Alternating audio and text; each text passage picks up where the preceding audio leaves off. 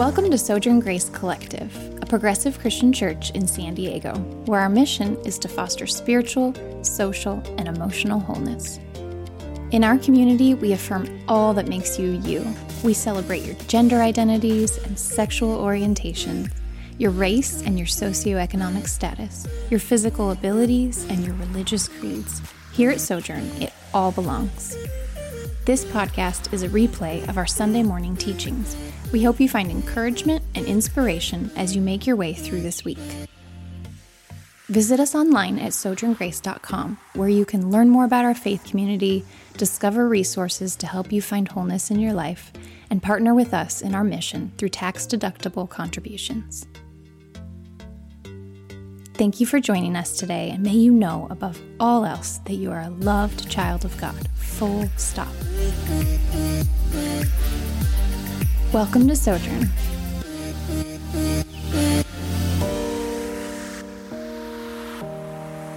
Okay, should we start? Yes. All right. So last week we introduced a new series called The Meaning in Movies. I don't know why I'm laughing. I don't know why you're laughing either. It's weird. It's awkward. We're sitting in our living room where we normally watch shows with our family in front of our TV and having to just try to... It's been so fun to do live services with you all where I'm still looking at the camera. I mean, at the screen. It's been so fun to do. Funny. Isn't it funny? Right after we had that little tiff, and then I'm like... Anyway. Yeah. There's a screen to the right of y'all, and I keep looking at it instead of... It's ridiculous. Anyway. We're killing it. I think at this point in the partially live, I was already like messed up so many times. I'm like, this is harder. It's way harder. Well, that's what I was going to explain. So we've loved doing live services with you all. It gives an energy. As leaders, it's really hard to just sit in a room by ourselves and talk to a camera. But knowing that you're out there in the comments and watching live with us is helpful. And right now with these 2 pre-recorded services we're doing, it's like I'm sitting in my living room. I'm talking to no one. I have to remember that you're still out there, just not yet. Oh, it's weird. Anyway, so here we are. Last week we announced our series, Meaning in Movies. We're just going to watch movies together, and we are going to talk about spiritual growth and personal growth and health and wholeness, our mission, through the lens of these movies. So this week, hopefully you had a chance to rewatch or watch the first time, Frozen 2. Frozen 2. And we have some guiding... Did you like it better or worse or the same as the first one? Better. Okay. Yeah, which I think I'll address. Or the reasons why I liked it better. What was I going to say? Oh, we created some questions just to help guide this whole what's spiritual growth and personal growth in movies. So let's just jump right into Frozen 2. Let's jump right in. We got stuff. Yeah, first question that we created. Question number 1.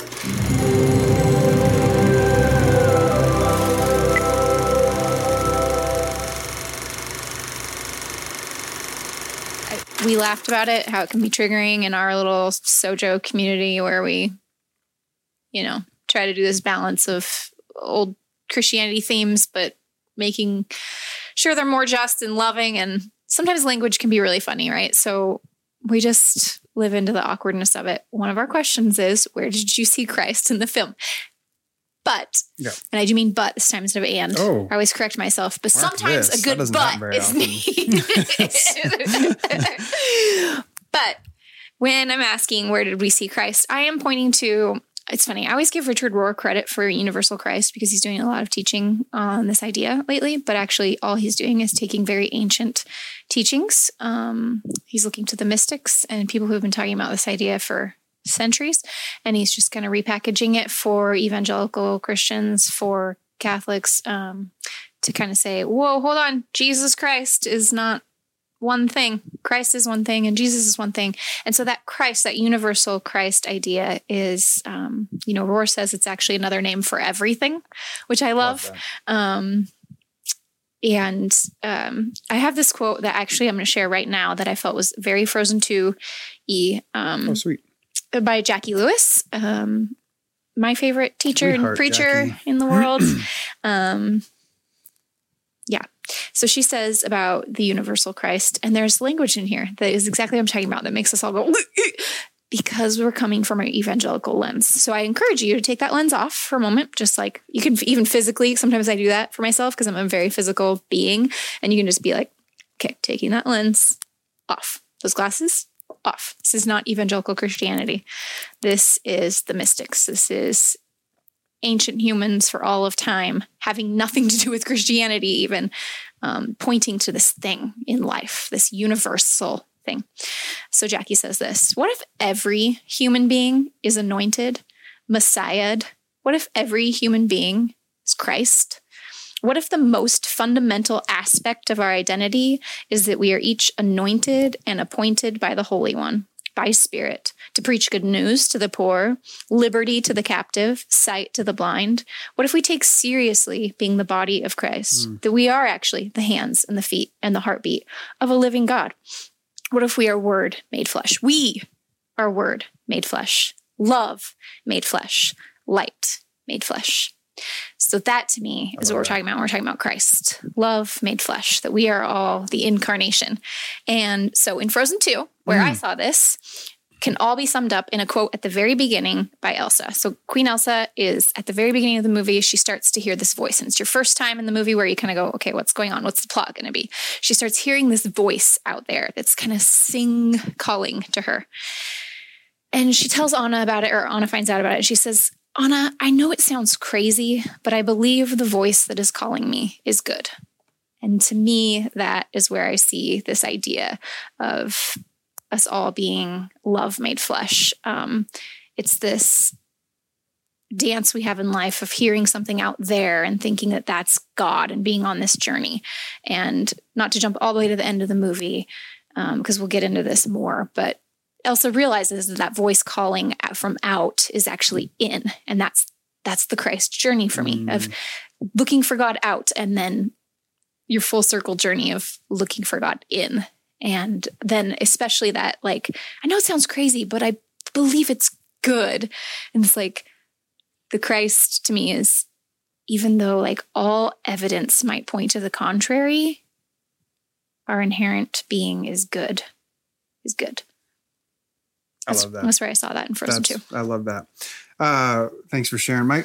So for me, where I saw Christ in Frozen 2, when I thought about the question and watching it, I immediately started thinking about the Christ pattern of life, death, resurrection, this sort of cycle of birth, death, rebirth. And at the very beginning, the opening, or not the opening, but I think it's the first song of the movie, the song All Is Found, about the river out to Holland. It ends with the lyric, when all is lost, then all is found. When all is lost. Oh, I tried to sing it. Then all is found. I don't know if that's the right tune. Sorry. Much apologies. I don't know. You know me. I never know what the right tune is. And of course, then you fast forward in the movie and you see that happen as Queen Elsa descends further and further into the heart of Ata Holland, eventually descending all the way into death, really. And once she's in the deepest depth of that part, that's when she learns the truth about how her ancestors tricked the Northuldren people. And so I was thinking about that as the Christ pattern, that, sometimes we hold on so much to what we've always known, or we hold on so tightly to what we've always been told is true. We hold on so tightly, afraid to let it go, afraid to let go of it. And we want the second part of that lyric. We want the all is found part. So the lyric, to remind you, is when all is lost, then all is found. We want the all is found part without having to endure the first half, the losing, the all is lost part. And so for me, I saw Christ in that pattern of sort of that willingness to lose everything, to descend all the way in so that you can find life, Jesus said, I assure you that unless a grain of wheat falls to the earth and dies, then it can only be a single seed. It's just a single seed. But if it dies, then it bears much fruit. And he said, those who love their lives, those who try to hold on to them will lose them. But those who hate their lives, which is pretty strong language, but those who are willing to descend all the way to consider their own life of no consequence to the point where they're willing to descend all the way in, then they will find their life and keep it forever. So that was how I saw the Christ pattern. I love that, obviously. I love that death, life, garden metaphor cycle. Christ stuff. That's awesome. We didn't talk about any of this ahead of time. So we each just had our own thoughts and we're just in real time sharing them. So I love hearing what your different experience of seeing it was, and that we both had what is very much those definitions, but different ways of seeing it. That's cool. Speaking of what we think, would you, like, all along, we want you to participate in this. Please. So I know that these are just partially live, but there's going to be people that are here. We're all engaged. We're still sort of watching it live. So where did you find Christ in this movie? We'd love to hear from you as well, and feel free to interact with each other. All right. Should we move on to question 2? Yeah. So question 2, let's do I kind of did the Richard Rohr splitting apart the Jesus and the Christ. They're separate things and the same, of course, because part of Christ is that everything is the same, everything. But then there's the person of Jesus. And at Sojourn, we still like to talk about Jesus because we still believe that there's good in our old tradition, and even that it's important to subvert what was hijacked in evangelical Christianity. So we still love and look to Jesus. And so when I say finding Jesus in these movies, all I'm talking about is this justice lens, this speaking truth to power, flipping tables, speaking as the marginalized and for the marginalized. Where I saw that so clearly play out in Frozen 2 was that Elsa and Anna are forced to, actually they're not forced to, they have to make a choice. But the story forces them to at least look at, and then they have to make choices to face their ignorant complicity in an unjust system. They must face the truth of their past. They must learn that their grandfather was the unjust empire who upheld supremacy and betrayed friendship and the other in the name of supremacy. At one point, Anna says Arendelle, which is their kingdom that they've lived in and ruled over and benefited from and find all of their identity in. Arendelle, their kingdom, she says, will never be healed until we make this right. And this being the evils of their own families past, their ancestors, handed them a legacy of injustice. And they have to face that, which just feels so relevant to our lives today. And then the way they must do that is they must destroy this dam. So for them, it's like this physical piece of property that they must destroy. And the dam has their whole lives protected them, given them power, and been much benefit to them. And they must destroy that which benefited them for the sake of all. So that's where I saw that story play out in Frozen 2. That's brilliant.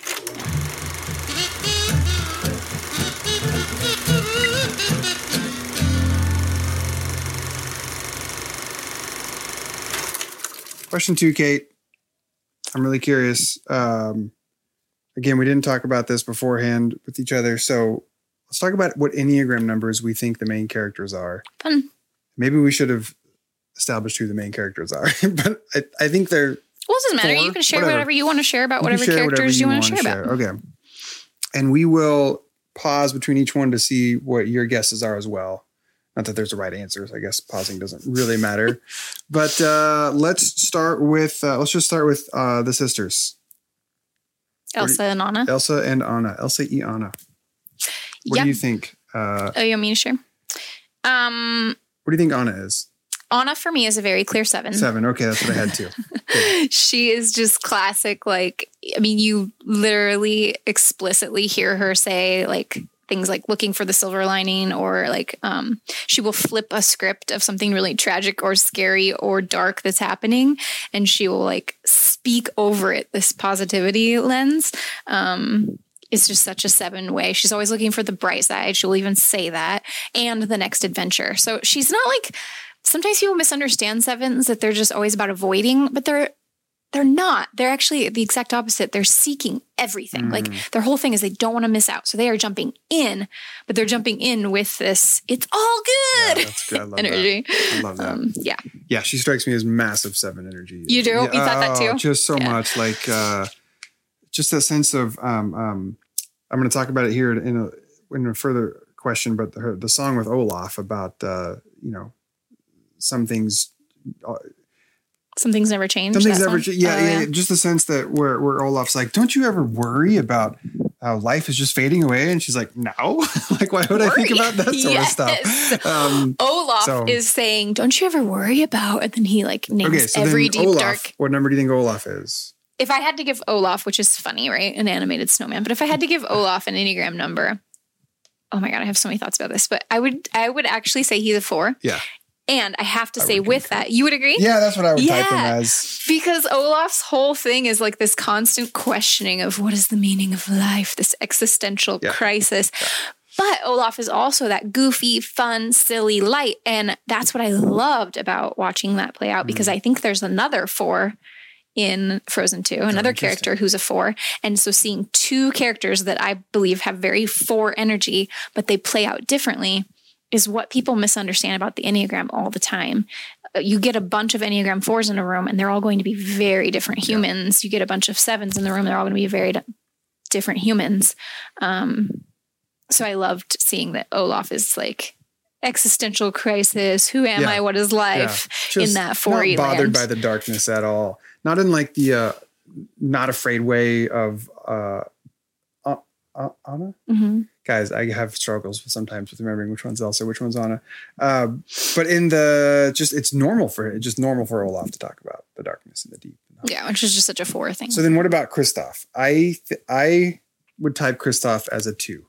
Someone who is very much driven by and excited to help meet the needs of others. Like, he just loves to be needed. He loves to help. He just has that in his, so that I type him as a 2. What about you? I didn't type him, but I can totally see that. I completely agree. And not just helping, because totally 2s are helpers, but I'm all about the like not pegging numbers. Yeah, going past the Let's go a little bit deeper. Yeah. 2's main drive is relationship. They're just all about relationship. Oh, and that's totally Kristoff. Yep. Yeah. So the other 4, I think, in Frozen 2 is Elsa. So when I first started thinking about the Enneagram in Frozen characters, I thought she's either a 1 or a 4. And you could still go either way with it. And people would probably right off the bat be like, 4s and 1s, what? They're so different. How could you think she could be either one? But actually 4s and 1s are so related, so similar. Not only in that they have each other's health patterns, right? Growth and health. I'm a 4 myself, and I go to 1 in health, and then 1s go to 4 in health. And so they're related in that. But then beyond that, the 4 and the 1, more than any other Enneagram types, have the worst inner critics. And that is Elsa's whole journey, is her inner critic. The 4s and the 1s have the worst inner critic. That inner voice that is just tormenting, that they live, both those numbers, ask any 4, ask any 1, they live in constant torment around who am I and am I good? And it looks differently for the 4 and the 1, but the inner critic is just hardcore. The reason I go 4 with Elsa is because that first Into the Unknown song, you see this twisted, dark delight smile on her face as she's going into like this existential darkness. She's just comfortable there. So anyway, I struggled to type Elsa. You did? I did. Yeah. I probably would have landed on a 9. I see in her this desire to not have the people in her life suffer, to not have like that sort of trying to hold all the things together so that people don't experience suffering. But then when you said 1, I'm like, I guess I can be more talked into 1 with her. But I felt like she was not as clear, definitely not as clear to me as Anna, Olaf, and Kristoff. What do y'all think? Curious, very curious. Next question? Yep.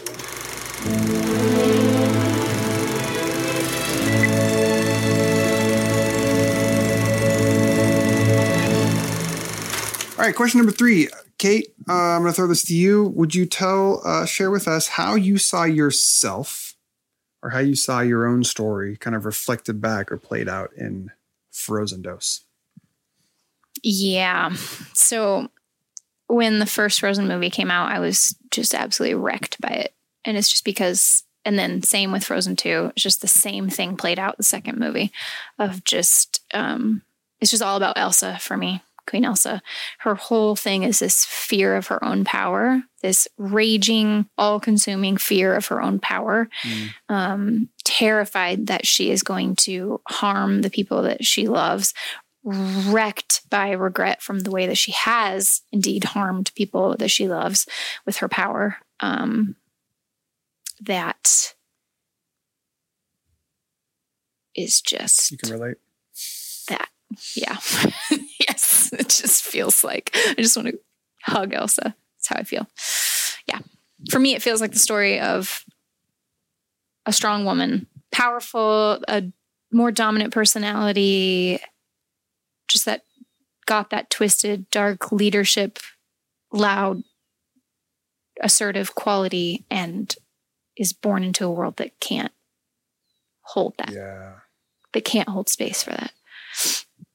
It's terrified of it. And then she internalizes, which is a fourth thing, introspection. She internalizes that message and lives it. The message out there in the world that we can't hold your power. She internalizes it and lives it.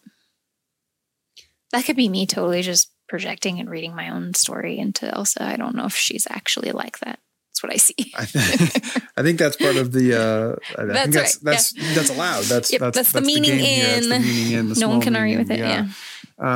What are you able to share or access? What helped you kind of unlock some of that, or maybe not unlock, but find integration with that, find a comfort with that, find an acceptance with that?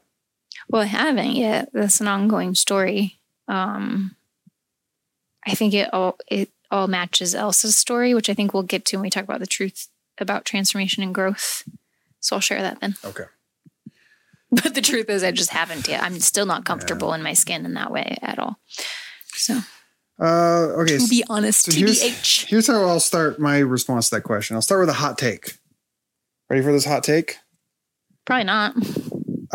Is Kristoff in a codependent relationship with Anna? Is he a classic codependent? As he sings, "Who am I if I'm not your guy? Where am I if we're not together forever?" Maybe. I don't know. I'll let you guys decide if you think he needs to go to Codependent Anonymous. But I remember, okay, so here's where I saw myself reflected in the story. I remember a number of years ago when you and I were really sort of beginning to dig up, for, in many ways, the first time, dig up some of the old patterns and stories of our life and sort of the history that we hadn't really engaged with much. And you yourself were doing a lot of like personal work, discovering so much about yourself, discovering and really accessing yourself apart from me, apart from the we. Yep. And it was terrifying to me. Yep. I almost said, do you remember this? But clearly she remembers this. It was terrifying for me. I remember being totally freaked out that you were experiencing all this amazing life outside of our dynamic. And it was just this sense of, it just felt really vulnerable and threatening to me. So when I hear a song like Lost in the Woods, when I hear it now in my life, for me, I hear it and it's like, yeah, you know what? There's a version of that. There's a variation of that song, of that story, of that narrative that I think is really unhealthy. That's sort of overly dependent upon like, who am I without you? Or I need you in my life forever. Like there's a version of that I think is unhealthy.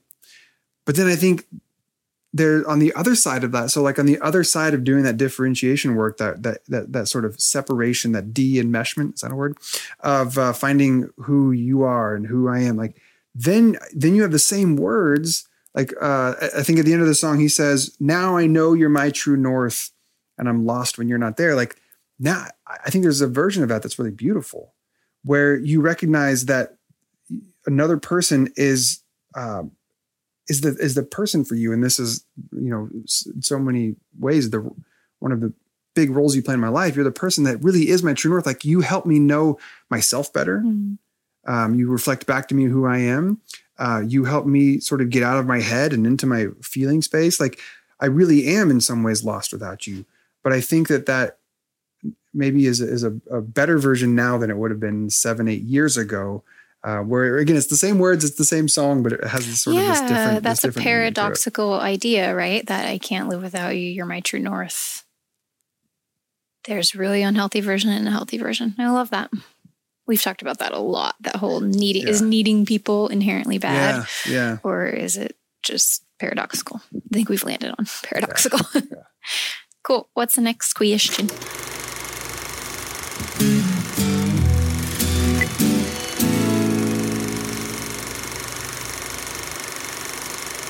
Question number 4. Kate, as you watched Frozen 2, what truths about transformation, about growth, what truths about transformation did you notice? What stood out to you? Well, back at Elsa, just because I do see myself in her so much. So you were asking me earlier when I was talking about her fear of her power and her personality and all of that. So Elsa's whole transformation is about having this fear of herself, this fear of her inherent power and fear of doing harm to others. And in the end, she's able to say to herself, you are the answer I've been waiting for all my life. The you being herself. So she's her own answer that she's been waiting for her whole life. And for me, that's a universal spiritual truth in growth and transformation, in personal growth and transformation, is that we are always our own answer. Nobody else is ever going to do the work for you. No one else is ever going to be your hero. No one else is ever going to be your answer. And no one else's story is going to perfectly fit you. Oh my God, our kitten is going crazy. Yeah, I might go get him here in a second. Is trapped in a bedroom. I'll go get him and show you in a second. Otherwise, he would be dancing everywhere. Yeah. And while you answer this, I'm going to grab him really quick. He's like, get me out of here. But anyway, and then in that being your own answer is also that your shadow side and your strength are just always the same exact thing. It's just two sides to the same coin. So yeah, Elsa's power does have the ability to harm people she loves. And yes, she does have in her story hurting her sister with her power. Absolutely. And she has to not do that dualistic thing where you're like, oh, so that part of me is bad. And true health and growth is to walk away from that part of me. That's not the answer to growth and transformation. The answer is in the problem. It's the both andness of your power. Your shadow is not a bad thing. It's just a shadow. And I don't know. I'm rambling because my cat is distracting me. Pause. Oh no, you want me to keep going. Share your. Where do you see transformation? Well, this is fun. I'm going to go back to a point that Kate made in one of the earlier questions, and we kicked the light. Now we have to fix it. Gilbert, say hi, everybody. He was whining because we were trying to keep him out of this because he's crazy and he will. Welcome to Sojo, Gil. Just don't go on the couch because then you're going to bump the entire camera tripod. It's gonna be... I'm going to take him up to the kids. Okay. Hi, everyone. We're just finding lots of reasons for you have to do more editing work. All right. Light's good. Cat's good. And action. I'm going to go back to a point you made earlier. When I think about transformation, the thought that came up for me is that sometimes that real change, real growth cannot actually be attained unless previous wrongs are put to rights. I think sometimes real change can't be attained until previous wrongs are put to rights. Now, this isn't always possible. Sometimes, yes, we have to find a way to grow and transform without ever receiving any sort of putting the wrongs to right. So sometimes that's just not possible, but sometimes it is possible. And sometimes it's arguably necessary in order to have the transformation and growth. You have to be able to turn around in sort of history, and whether this is your own individual or, like you said earlier, collectively as a larger group of people or country, what wrongs have not been put to right. Because there might be a type of transformation and growth that can never be fully ascertained until that has been accomplished. And I have the same quote that you did. Anna says to Matthias, Arendelle has no future. Anna says to Matthias, Arendelle has no future until we make this right. Arendelle, there's no future if we have to make this right. And I was reminded when I was thinking about this, about the teaching from Jesus, where he said, if you go to the altar to present an offering to God, but then, quote, remember that your brother or sister has something against you. I thought that's a really interesting way to phrase that. Not remember that you did wrong to somebody, but remember that your brother or sister or sibling has something against you. Leave your gift at the altar. Stop right there. Don't present your offering and go, Jesus says. First, make things right with them and then come back and offer your gift. Almost as if to say, if you want to have any sort of path of connection to the divine, it goes through the process of making things right with people that you have wronged. You have to do that piece first. So for me, there's a real cost to transformation. There's a real cost to growth. And sometimes that cost is to go back in time and make amends for damage you've caused.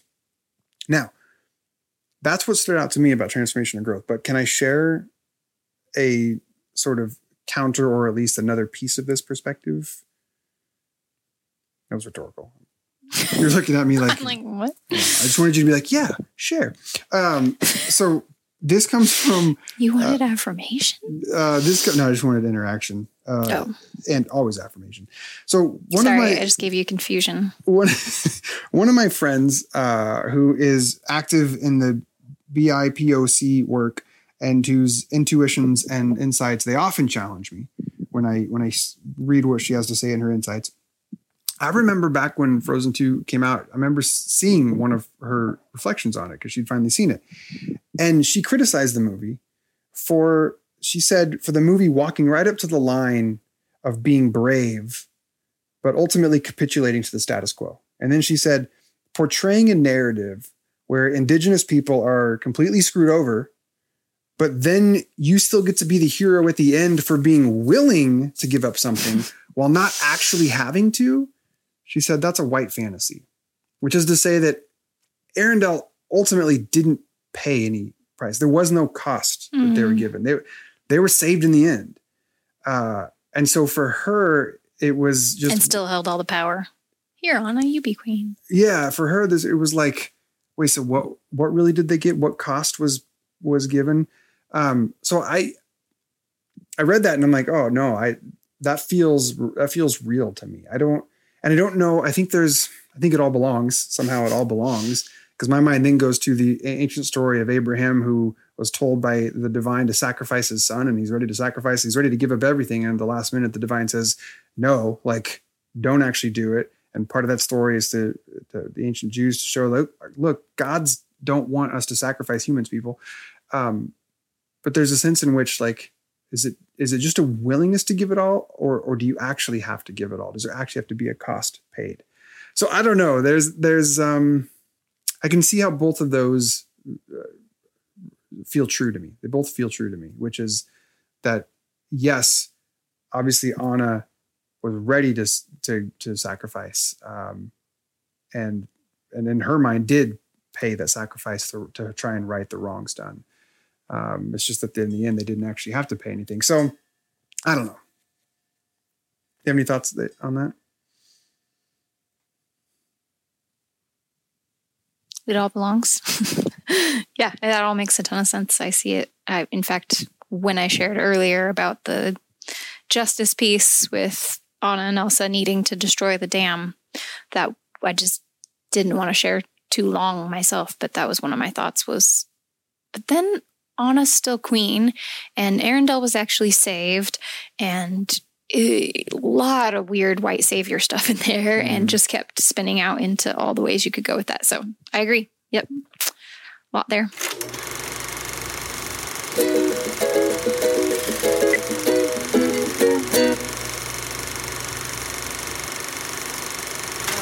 Question 5. What unhealthy and unhelpful stereotypes and narratives were exposed or perpetuated? Let me go first.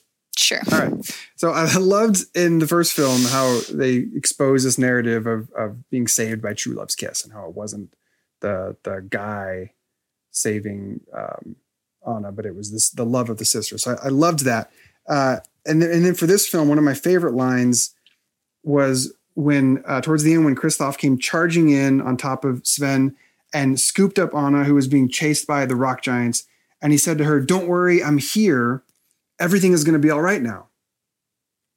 That's not what he said. That's the narrative that we are sort of expecting, is that the guy sort of swoops in and saves everything and everybody then feels good.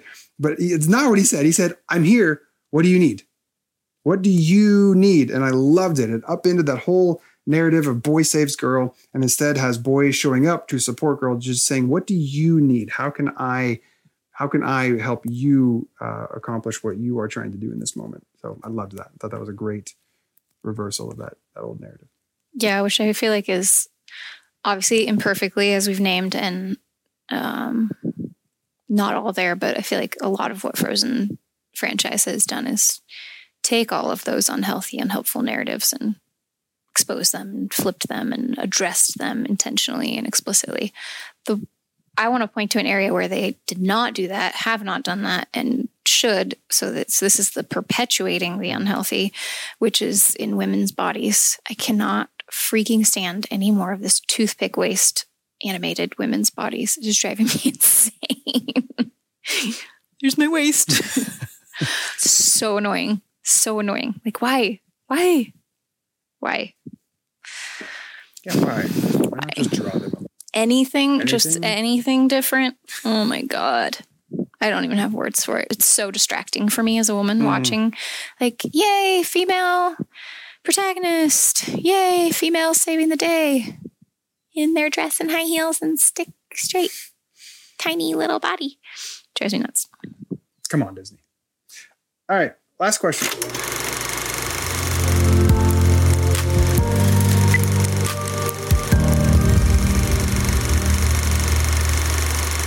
Let's do the easiest one at the end. How did this movie illuminate the meaning of life? So this goes back to last week.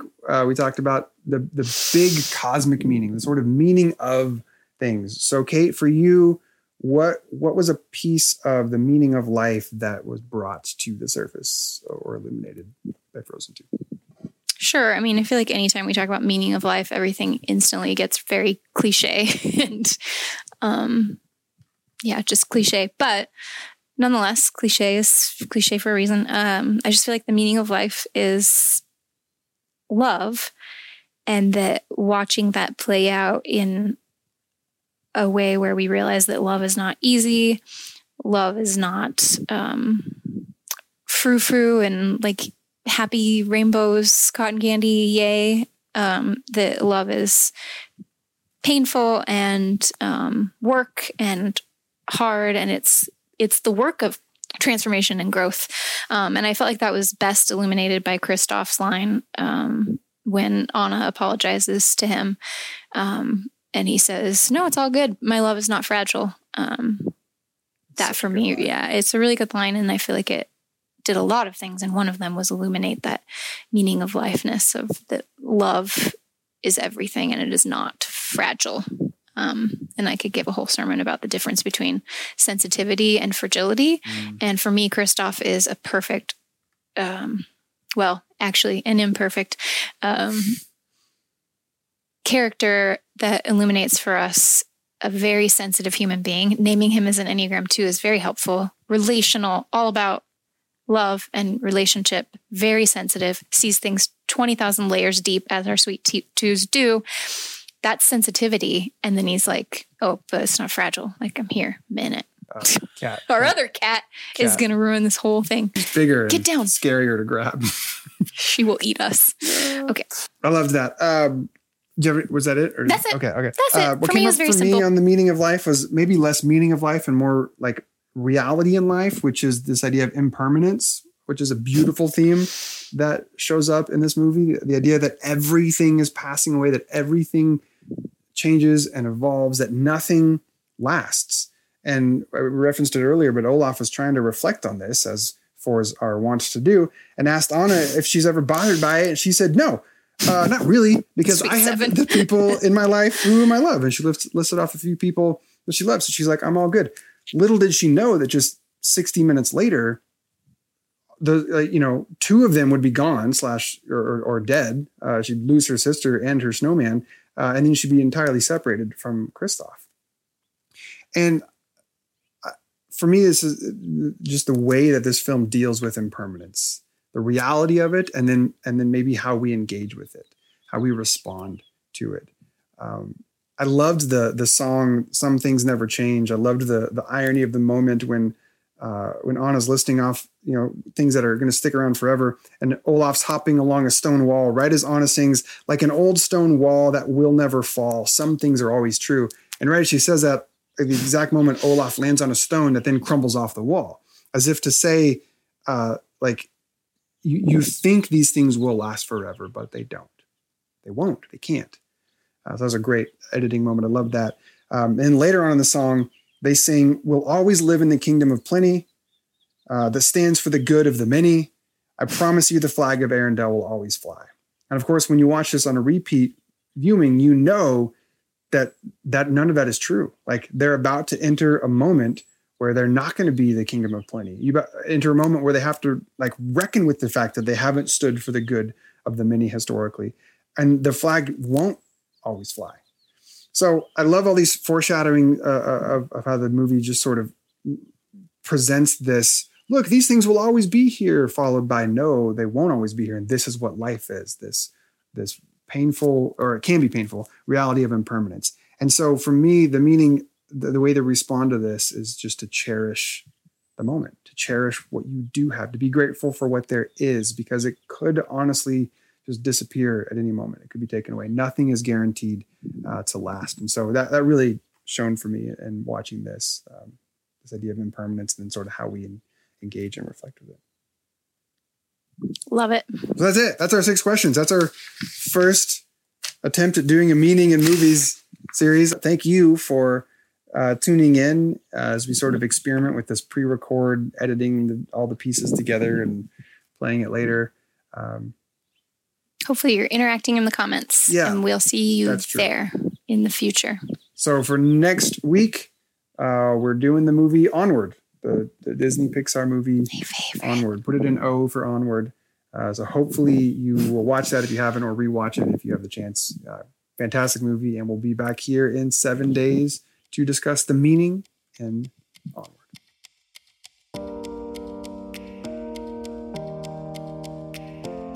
A large portion of Sojourn's financial support comes from listeners like you, people who hear messages like this one and want to express their gratitude for our ministry, or who are simply thrilled to know that a church like Sojourn exists. Or maybe you can't attend services on Sunday mornings, yet you still consider Sojourn Grace Collective your spiritual community. If that's you, and you'd like to partner with us in this work, please visit sojourngrace.com/partner, where you can make a one-time donation or sign up to be a monthly supporter. Also, don't forget that we stream our services live every Sunday morning at 11 a.m. Pacific on both our Facebook and YouTube pages. And if you missed it live, you can always rewatch the video playback later or subscribe to this or Sojourn podcast. It was an honor to have you with us today. As you go about your week, may you take with you the words we say at the end of all of our gatherings. Be brave because you're a child of God, and be kind because so is everyone else.